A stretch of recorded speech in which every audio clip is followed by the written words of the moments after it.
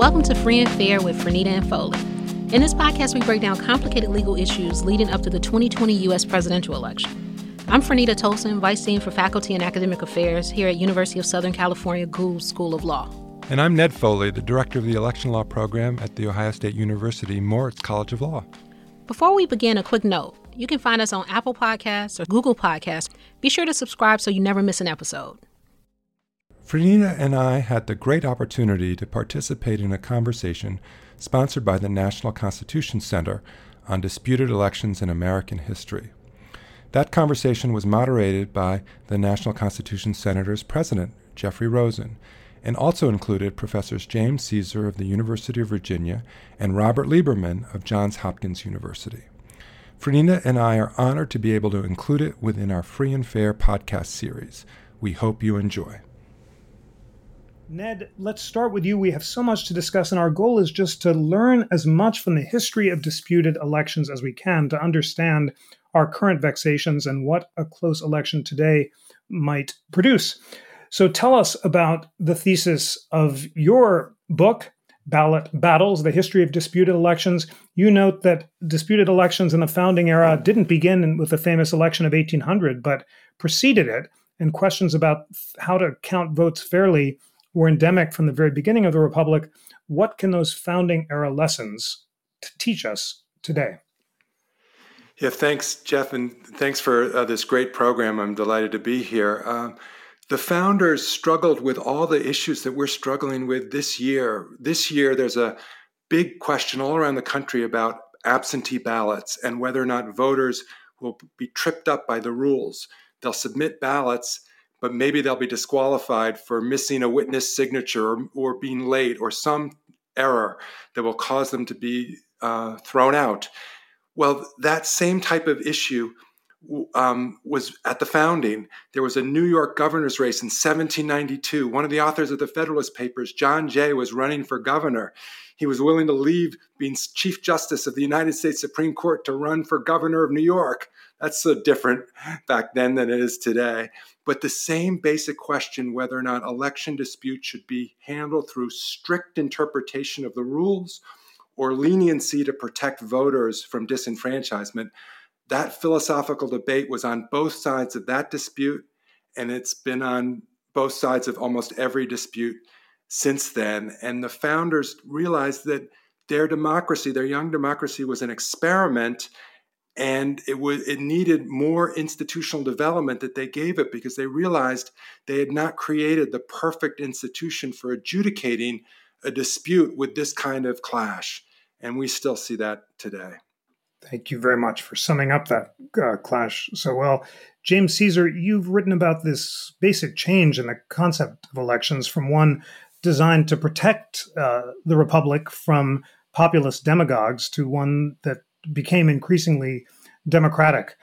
Tell us about that change and how the founding era relied on those sort of sober checks to resolve disputed elections. Well, I believe in the founding era, the most significant point is the Constitution didn't envisage that there would be political parties or nominations. So the Electoral College was supposed to handle the entire choice of president from beginning to end. And the first election we look at today in some depth is the election of 1800, which is one of the fiercest partisan struggles we've seen in the United States. So things changed very quickly. And that created problems. Of course, when you get to the 20th century, you have the opening up of things into primaries and nomination in effect by the people, and therefore to an extended period in which the various candidates can and do exercise all sorts of means to try and get themselves elected, beyond the control even of their political parties, as we saw in 2016, in an effort to become the nominees, and to open the system up to demagogic appeals, which are, I think, endemic to our system today and likely to remain endemic in the future for as long as the Republic lasts. I also think, going back to 1800, since that's one election we look at, beyond the question of mechanics, there's the great question of whether people will accept the outcome of an election, even when the formal factors are clear of who should win, will people accept it? And one of the amazing things that comes out of the election of 1800, you might have expected the two sides to square off in something more than an election at the end, with neither side willing to accept it. And eventually they did. I think that election, in a way, set democracy on a somewhat successful course by the two partisan sides, at the end of the day, trying to cheat in every way to get their candidate elected. But they finally accepted the outcome of that election. Thanks very much for that. And that question of whether the losers accept the result is crucial. And Ned has noted that in 1884 and 1916, it was important that although the loser didn't immediately concede, the system held strong. Fernita, I can't wait to read your book about congressional enforcement of voting rights from the founding era to the Jim Crow era. To what degree was Congress involved in resolving disputed election in the founding era? And having put this question of partisan polarization on the table, were the founders prepared to deal with this rise of political parties? So I think that it depends on which level of elections we're talking about to some extent. So one thing that strikes me about this history is the fact that the Congress and political parties, no one is ever quite ready for the level of partisanship.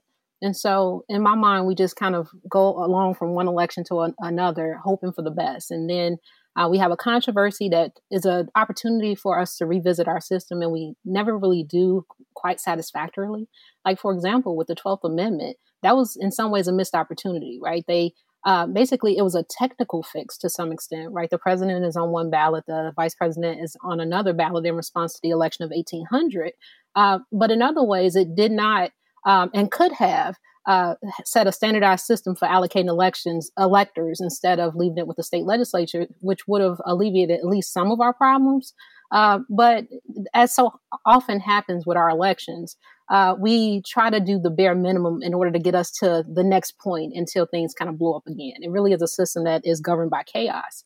But I do think that there are some notable exceptions that suggest that there are people who tend to rise above the chaos, right? So John Adams, he wasn't a terrific president, but he did leave, right? And that's probably his largest contribution to our system of democracy. He lost the election and he stepped down. The same could be said for Al Gore in 2000, right? The Supreme Court ruled in Bush versus Gore against him, and he accepted it. And so while concessions have no legal effect, it does mean something in our system. And it's tied to this larger question that James raises about people believing in the system and questions about legitimacy. When the loser concedes, it says something about the legitimacy of our elections and the health of our democracy. And so I think one of the things about these early elections, and indeed, even disputed elections, is important that the loser step down in a way that was good for our system of government. With respect to Congress, I think Congress, although Congress does have a role to play with respect to contested presidential elections, right? If there isn't a majority vote winner, a person who wins a majority of the electors, it goes to the House of Representatives and so on. Congress also plays a very important role in other federal elections. Under Article 1, Section 5, Congress weighs in on the elections of its membership. And so it's also a way for Congress to weigh in on the health of our democracy, because their power under Article 1, Section 5, they basically can decide if an election is legitimate or not. They can look at disputed ballots and determine if the vote should count. They can call for a new election.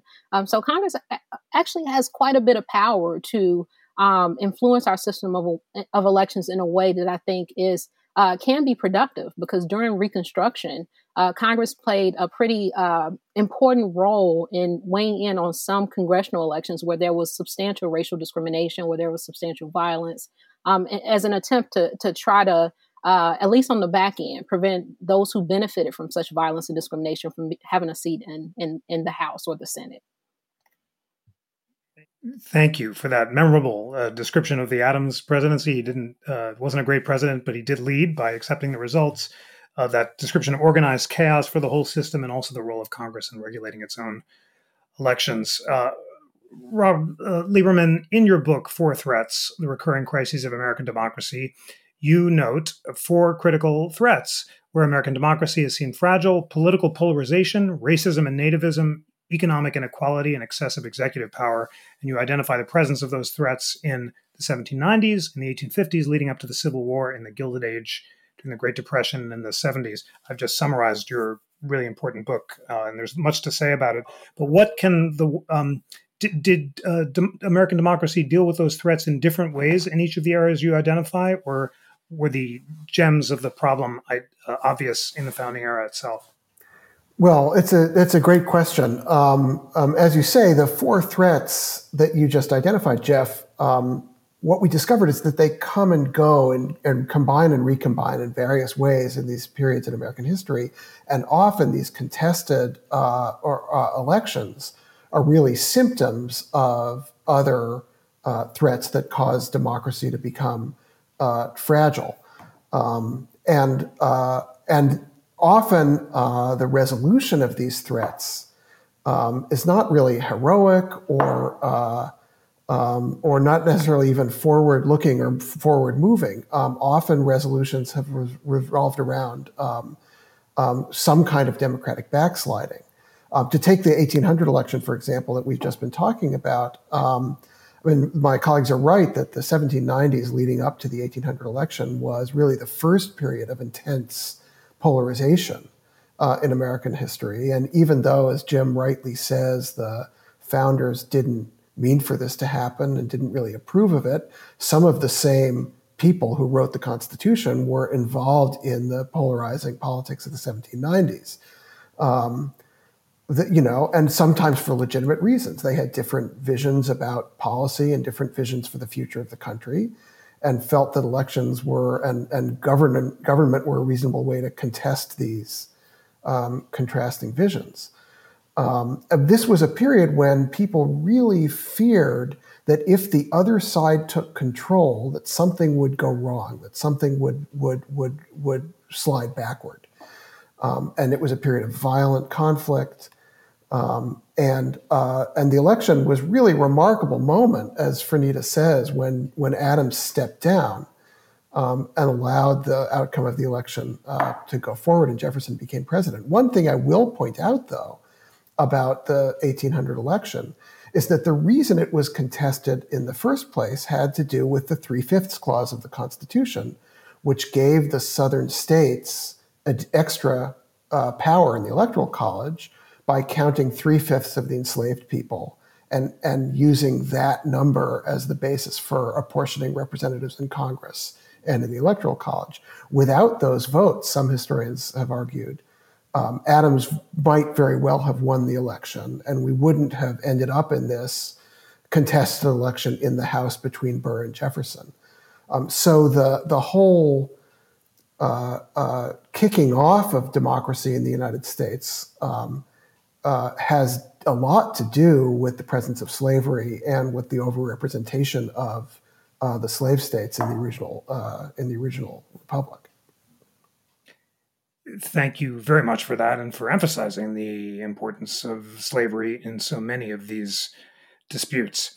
Ned, in your book, you note that although many of the disputes you discuss took place in times of peace, that was different, of course, in the Civil War era, and your chapter, Counting Votes in Times of Crisis, identifies a series of elections starting in 1855 and going past the Civil War, where the vote counting problems were special. You and Franita joined us last week for a phenomenal podcast and program on the election of 1876. So let's not talk as much about that one because we learned so much last week. But what can we learn from 19th and early 20th century efforts to resolve disputed elections about our current vexations? Well, I do think it's true that when the stakes seem so existential, we hear that word today, both candidates in our current presidential election are saying that the country that they perceive as our country will be lost if the other candidate wins. When you elevate the stakes that high, it's very hard to reach closure. It's hard to get the concession speech that Franita was talking about. But every election has to have a winner or a loser.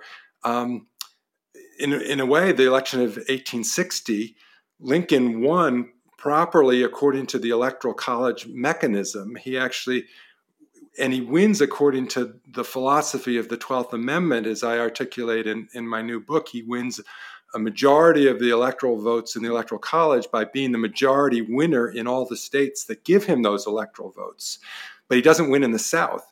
And so the South walks away, giving us the Civil War. We saw precursors of that in bloody Kansas. You know, the lead up to the Civil War was showing us that as they were fighting over Kansas, neither side was willing to accept defeat. They wouldn't accept the result of the ballot box. And they resorted to violence. And then the violence went nationwide. Picking up on Franita's theme of congressional elections, the disputes over the congressional elections of 1862, I think, are some of the most interesting stories about congressional races. Lincoln was very afraid that he might lose the Congress, and with losing the Congress to the Democratic Party, he might lose the war because the Democrats might not be willing to fund the war. So that's a fascinating story. And as we've all been saying, all of these stories are caught up in America's tragic circumstances with the issue of race. Because without going into the details of Hayes-Tilden, if we just combine that story with Bleeding Kansas, with the Civil War, you know, the existential nature of what is America is in part, you know, who is America and who does America count for? So our elections got wrapped up in the biggest questions about our nation. They did indeed. Very well put. James, in your piece with Andrew Bush in the Claremont Review, The Perfect Tie, you put Bush v. Gore in context by noting previous extremely close elections. And in particular, you call out the elections of 1800 and 1876 as ones that were among the closest in American history, as well as 1916. What can you tell us about those 19th and early 20th century elections? Why were they so close, and how were they resolved? Well, a close election can still have a fair outcome. But the problem, I think, in the Bush-Gore and the case in 2000 is that the election was not only close, but disputed. And that's another point. You can have close elections that somehow aren't disputed. Usually that's the case, that they're not disputed in one state, but they're close in a nationwide context. But it was the events in Florida put everything in the context of one state, in which it wasn't clear from what happened in one state who was the actual winner in that state. And that gave that state a particular procedural animosity, which differentiated it from some of the others, not 1876, but some of the other ones. So you look back over the course of American history, you find many elections are astoundingly close, within a few points to a single point, but not contested. So that I think makes that election unique and interesting, and in some ways, I guess, tragic for Al Gore, who couldn't quite get a victory out of it.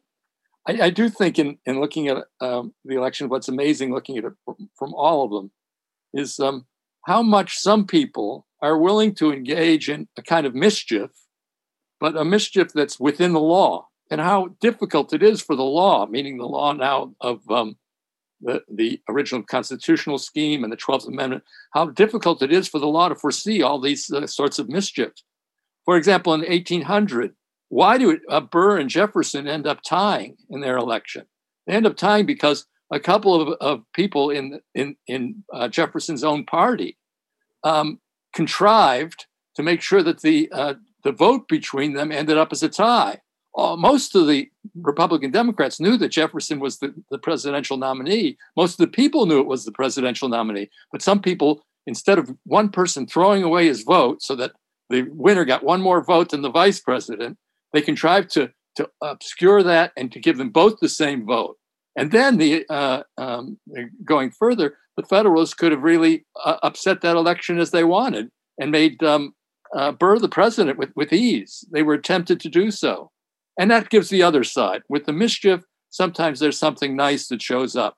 Hamilton, who was so much the enemy of Jefferson, hated him, as he said, nevertheless, in this case, called off the dogs and persuaded some of the Federalists to allow the election to go to Jefferson as it should have, on the thesis that this, in a way, was the best for the country. And that was a pretty interesting view. So we see this contention going on, the effort of the law to try and control mischief, the difficulty of doing so, the willingness of so many people to use their position to engage in more mischief, and it goes on and on.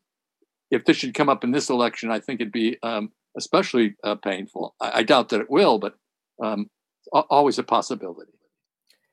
Thank you for that. And thanks for that helpful distinction between close elections where people are willing to accept the results and those that are not. So in that sense, Fernita, although you cast so much light on the election of 1876 last week, why was it 100 years between 1876 and 2000, more than 100 years, of course, that an election got so legalized and ended up in the courts or in Congress? Compare 1876 and 2000, and why was it that close elections in between, like 1960, for example, didn't lead to litigation? So I think it goes back a little bit to my earlier point about having people who are willing to transcend partisanship.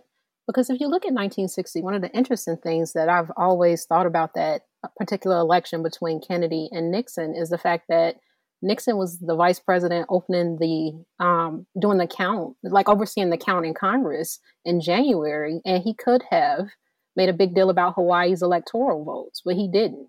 And I just imagine what would have happened if we would have had Nixon circa 1972 as opposed to Nixon circa 1960, right? I think it could have been a different outcome there. And so I think one can say that similar things about the election of 1876. You had a Speaker of the House who was not willing to engage in the type of shenanigans that could have prolonged the outcome, where it ran into a situation where we had dueling inaugurations, right? So in some of these disputes, we have people who are willing to rise above partisanship. But I do think that there's a key distinction between what happened in 2000 and prior contested elections.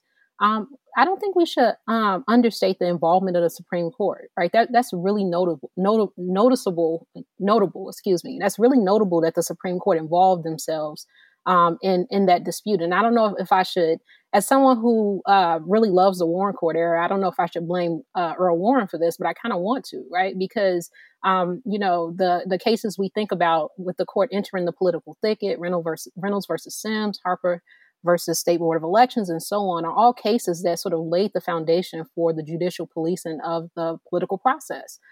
So in some ways, Bush versus Gore, although a lot of people were upset about judicial involvement, I wonder if the stage was set for this 50 years ago.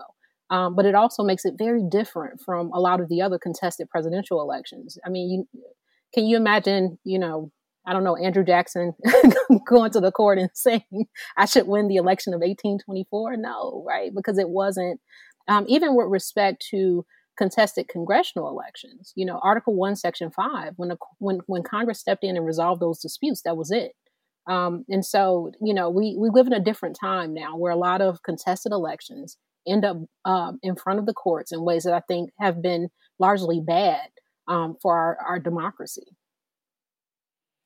That's a fascinating point. And you're, of course, absolutely right that it was decisions by the liberal Warren Court, Harper and so forth, that the conservative court in Bush v. Gore relied on in ways that, for an originalist, were hard to defend. So, Rob, is that a fundamental change that Fernita identifies, the judicialization of voting rights, which really accelerated in the 1960s? Has it, in fact, led to more litigation over elections in the late 20th century? Or are you finding some of the same four factors that you identified earlier holding fast? No, I think that's a fair point. I think it's right that certainly Bush v. Gore was different from the way we resolved these contested elections in the past. Going back again to the 19th century, we also write in our book about the election of 1860 and Bleeding Kansas. in much the same way that Ned described. This is a rehearsal. Kansas is a rehearsal for the Civil War, in a sense, in which two sides are just irreconcilably opposed over this critical issue. And the resort that they have is not to the courts, but to to all kinds of electoral chicanery and fraud and ultimately violence. I mean, you have for a while in Kansas, you've got two dueling constitutions. You have the free state and the pro-slave people with their own constitutions and separate state legislatures, and ultimately violence. And the same thing essentially repeats itself on the national stage in the election of 1860, which is really two elections, right? You have Abraham Lincoln and Stephen Douglas running against each other in the North, and John Bell and John Breckinridge running against each other in the South. Lincoln isn't even on the ballot in 10 Southern states. So Southerners wake up after that election and find that the new president is someone they didn't even have the opportunity to vote for. But then again, the resort is not to the courts or litigation, but to secession and violence, and that's an extreme case. But again, it follows this period of intense polarization, intense undermining of the idea of a legitimate opposition, that we can disagree and be partisan opponents without enemies, the kind of intense partisanship that Fernita was talking about earlier. And that pattern, again, repeats itself in the 1890s, not in presidential elections, but in some local elections that we describe in the book in North Carolina. So I think the judicialization or legalization of these election disputes is an advance, but it's not always the most satisfactory way to resolve these disputes. A very interesting suggestion that the judicialization might itself be a kind of safety valve that would avoid secession or violence. Our Q&A box, of course, wants to learn about the lessons of the past for the present. And Bonnie Margolis asks, so to jump to a question on everyone's mind, 2 weeks from the 2020 election day, what precedents will impact how results are counted, are 1, counted and verified, 2, the potential for a contingent election scenario despite potential overwhelming votes for one candidate, 3, the role of the Supreme Court for the future of the Electoral College. Great question, Bonnie. I know Ned could field them in turn, but why don't we take Bonnie's question as an invitation for you to identify what the legal scenarios are after Election Day that you are most concerned about. Yeah, thanks. And I do want to pick up on this point about what should or the role of the court be, because this is a question that America is confronted with. What is the right institution for handling an intense partisan dispute? Can only have one winner; the other side has to lose. One takeaway from my study was that the 19th century was beset with violence. Not just surrounding the Civil War and Bleeding Kansas, but there was some violent incidents in the 1890s, as we just talked about. The 20th century was marked, in contrast, by mostly peaceful means because courts got involved, not necessarily the federal court, but disputes tended to go to court as opposed to in the streets. And that seemed to be a better way, more rule of law oriented, more fair play, due process. Interestingly, 100 years before Bush versus Gore, the great dissenter of the Supreme Court, the first John Marshall Harlan, writes a dissent in a case out of Kentucky, which is one of the ugliest disputes in American history because it involved, tragically, the assassination of one of the candidates for governor in the context of the vote counting dispute. So violence of the ugliest form. But there was an effort to go to court. The Supreme Court turned it away under the so-called political question doctrine, saying the 14th Amendment doesn't apply to these political controversies. John Marshall Harlan dissents, oh, yes, it should. We're talking about fundamental principles of fair play in a democracy. Stuffing the ballot box is the worst violation of the liberties to be protected by the 14th Amendment.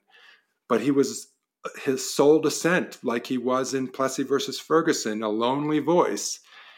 And yet his principle is the one that gets vindicated a century later in Bush versus Gore, when the 14th Amendment is used to constitutionalize these issues. Now, as Franita said, that's building on Warren Court precedents in a different context of election law, but applying them to vote counting disputes.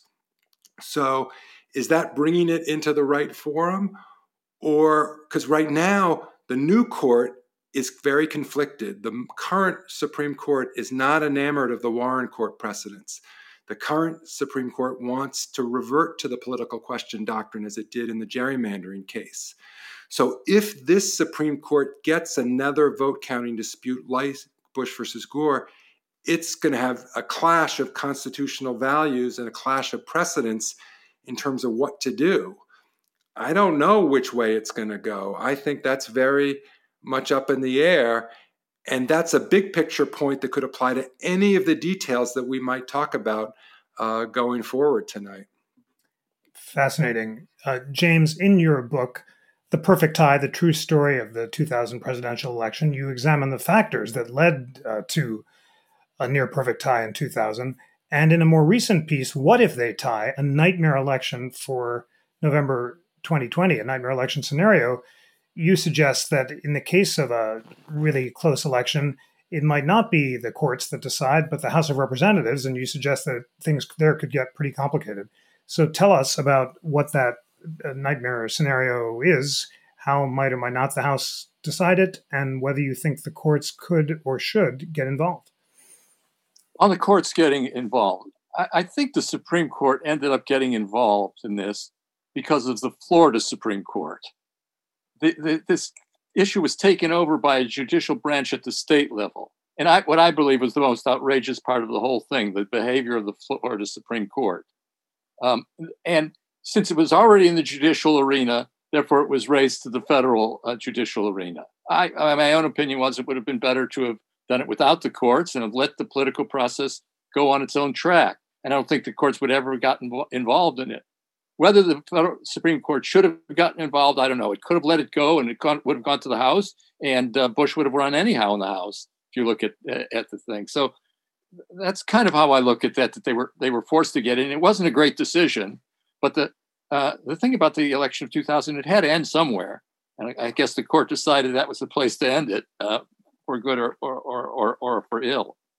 For the current election, for this to get into the courts in some way, there's going to have to be something technical and judicial about it. Otherwise, it will be settled politically. We have political mechanisms for handling this.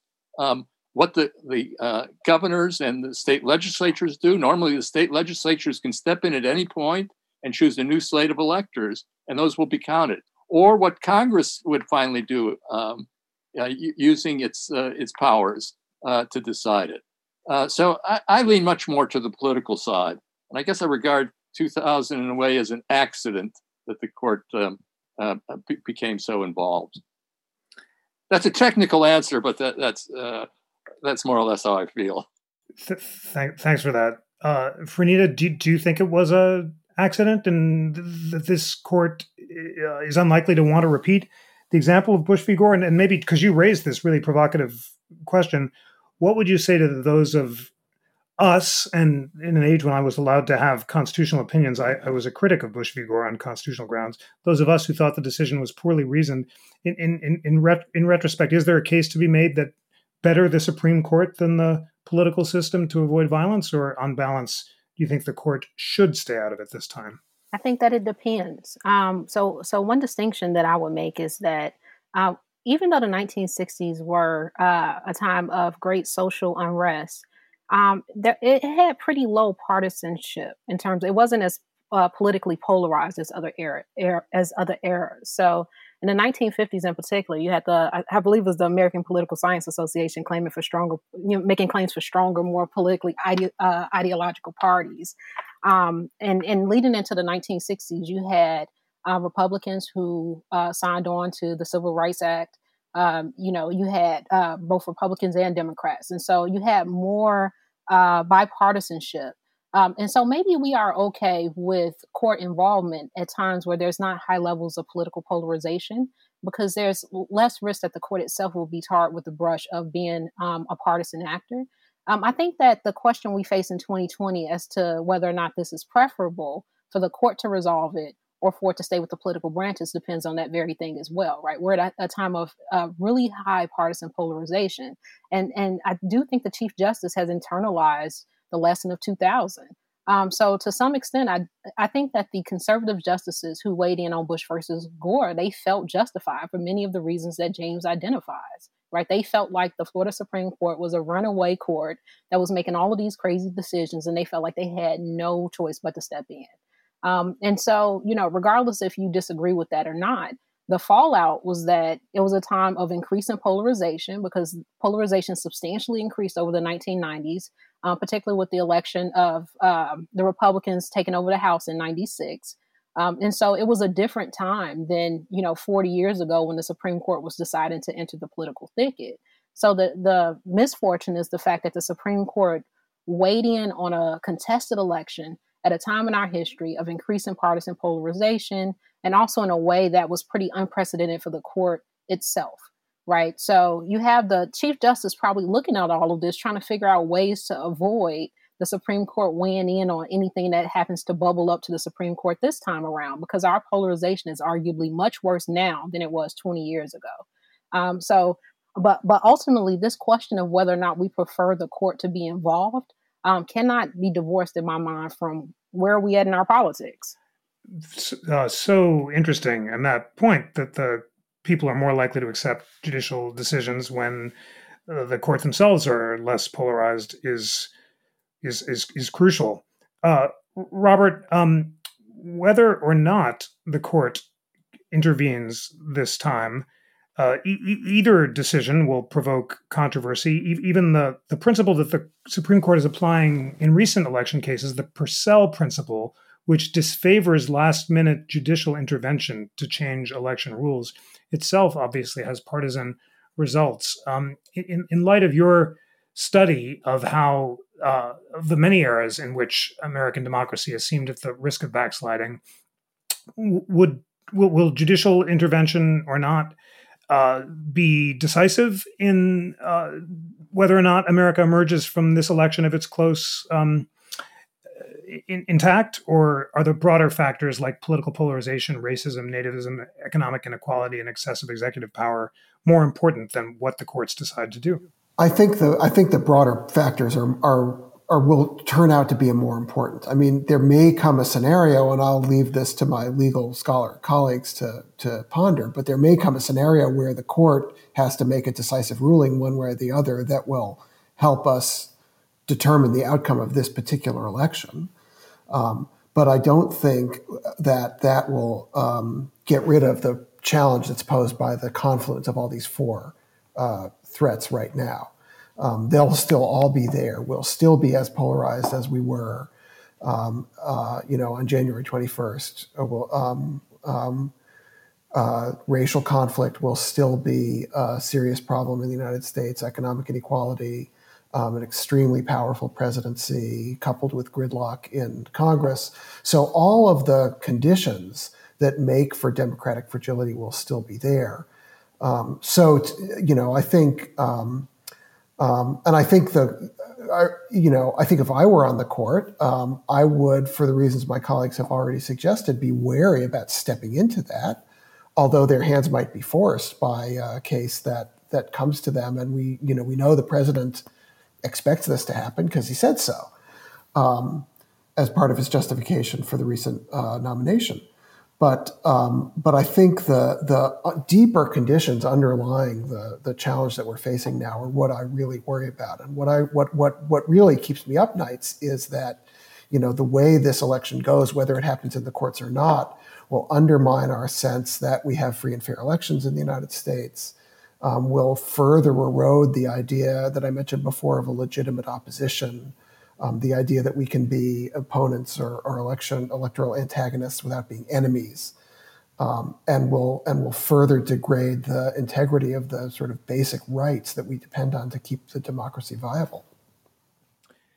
Thank you for raising that distressing possibility, which is indeed one for concern. in this round, we have lots of great questions about particular crises that might arise.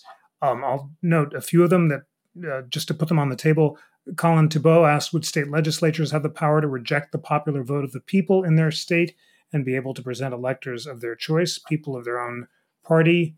Rod Kavanaugh asked how prevent contested elections. What are the most important reforms Congress could enact to prohibit states from engaging in selective voter suppression and force them to conduct elections that meet international standards? But rather than directing any particular question at you, Ned, you can take up one of those or just tell our listeners what's keeping you up at night. What are the scenarios you're most concerned about, and what should we be looking for from history about how to resolve them? Sure.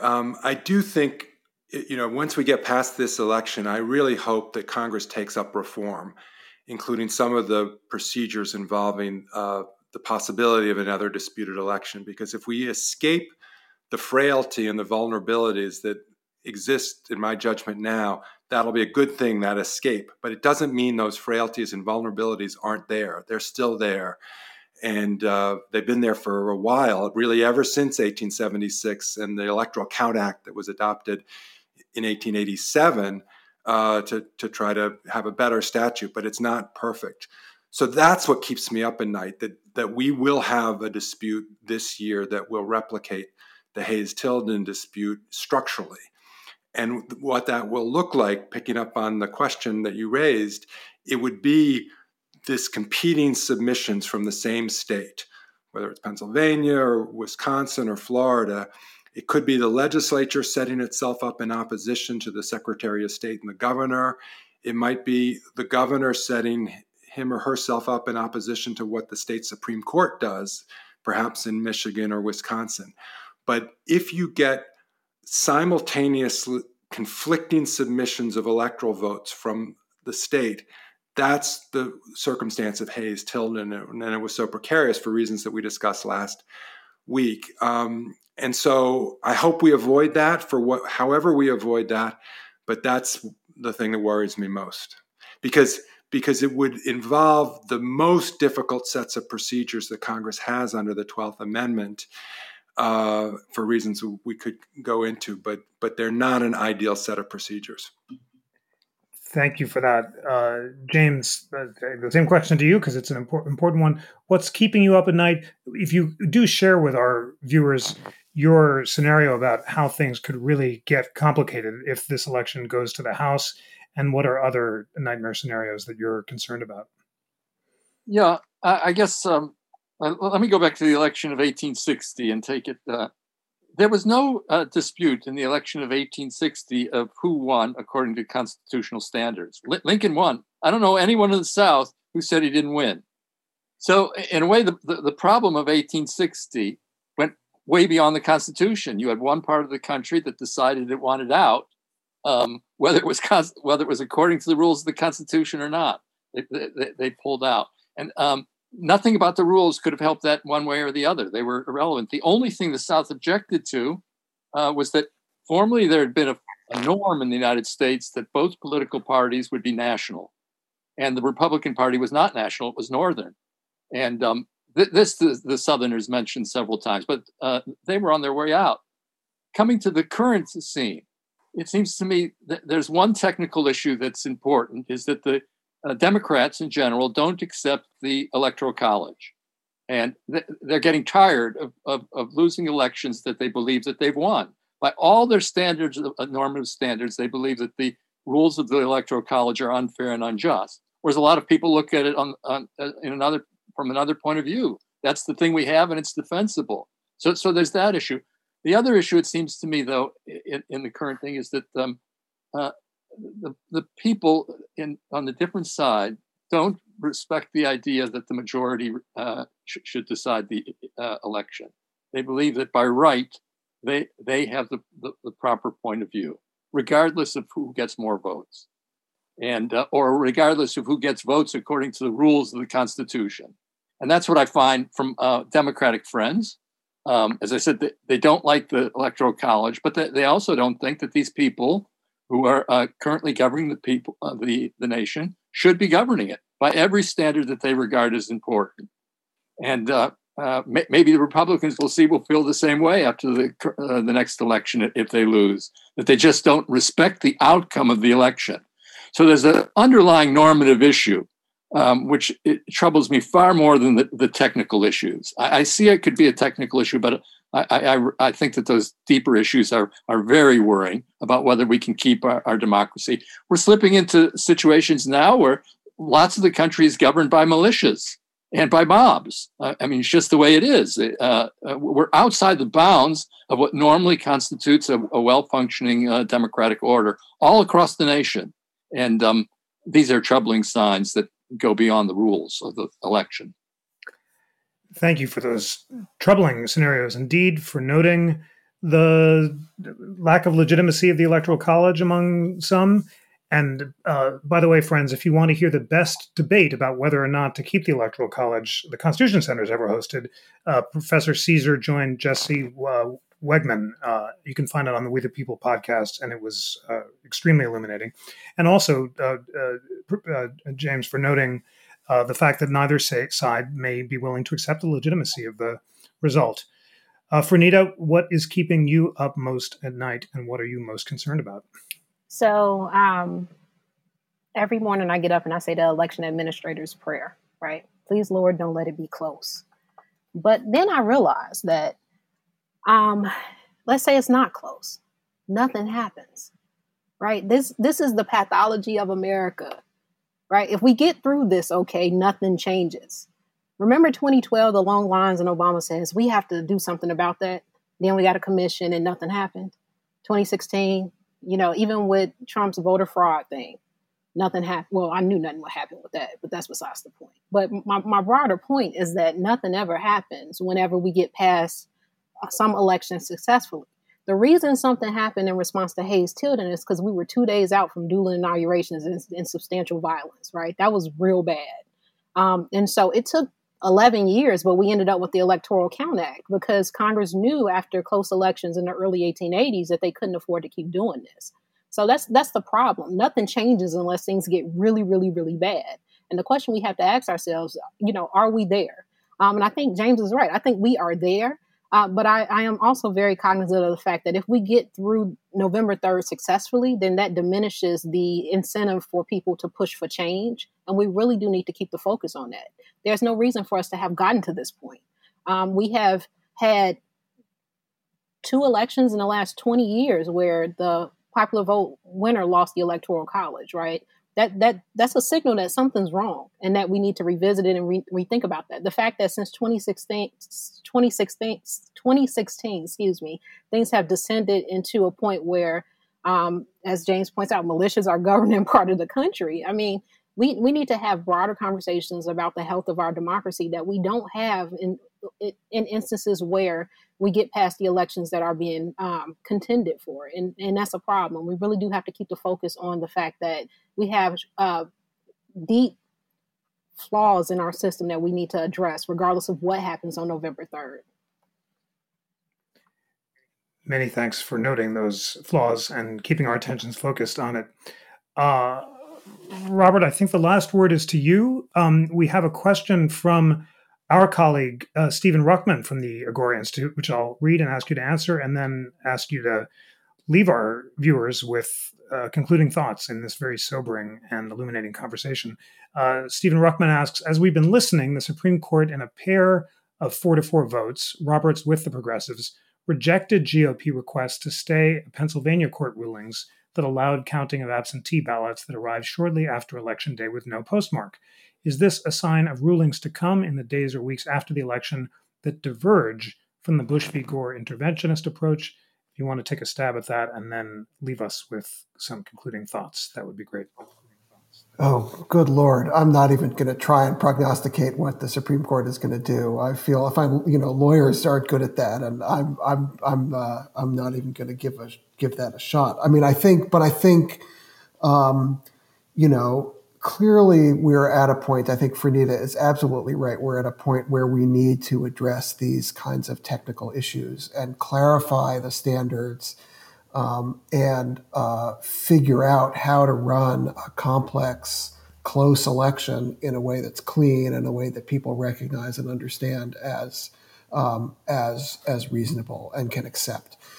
I think more broadly, I mean, I agree with Jim that the bigger problem is that no matter what comes out of this election, almost no matter what comes out of this election, no matter who wins and how it comes about, we're going to be living in a country where half the people look at the election outcome as illegitimate and problematic. Whether it's because, once again, we have a popular winner who doesn't win the Electoral College, or, if the president is reelected, if the president is not reelected, he's sort of ceded the ground for his followers and for people in his party to believe that he was screwed out of the election by fraud or by some kind of malfeasance. And I think that's not a good situation to be in. And that's to back to the last conversation, that's what I really worry about is no matter which way the election goes, whether it's close or not, that we're in a scenario where people don't trust the legitimacy of their government. And I think that's a very troubling scenario, especially when, as Jim says, there are lots of parts of the country that seem to be at the mercy of armed militias. Well, that scenario that you've identified and that all of you have cast light on, a scenario where people don't trust the legitimacy of their government, is indeed one of grave concern. I want to thank each of you for having cast such coruscating light on it. And also note that this collaboration with the SNF Agora Institute is one that will continue after the election. On November 11th, we will reconvene with Agora Institute scholars, including Anne Applebaum and Yascha Mounk and others, to discuss the way forward. How can we reconstitute the legitimacy of American democracy? And of course, then we'll know what happened in November. Robert Rosenberg asked, will this be available for later viewing? Absolutely. It'll be up on YouTube and on the Constitution Center's Interactive Constitution, a cornucopia of constitutional learning that I want you to check out, Robert, and all of our great listeners. ASAP, later tonight or tomorrow. It'll also be broadcast on our Live at the NCC podcast. I'm so grateful to each of you, Ned Foley, James Caesar, Franita Tolson, and Robert Lieberman for bringing history and reason to bear on these important questions about election and the future of American democracy. Thank you all for joining at home, and look forward to reconvening after the election. Many thanks. Have a good night.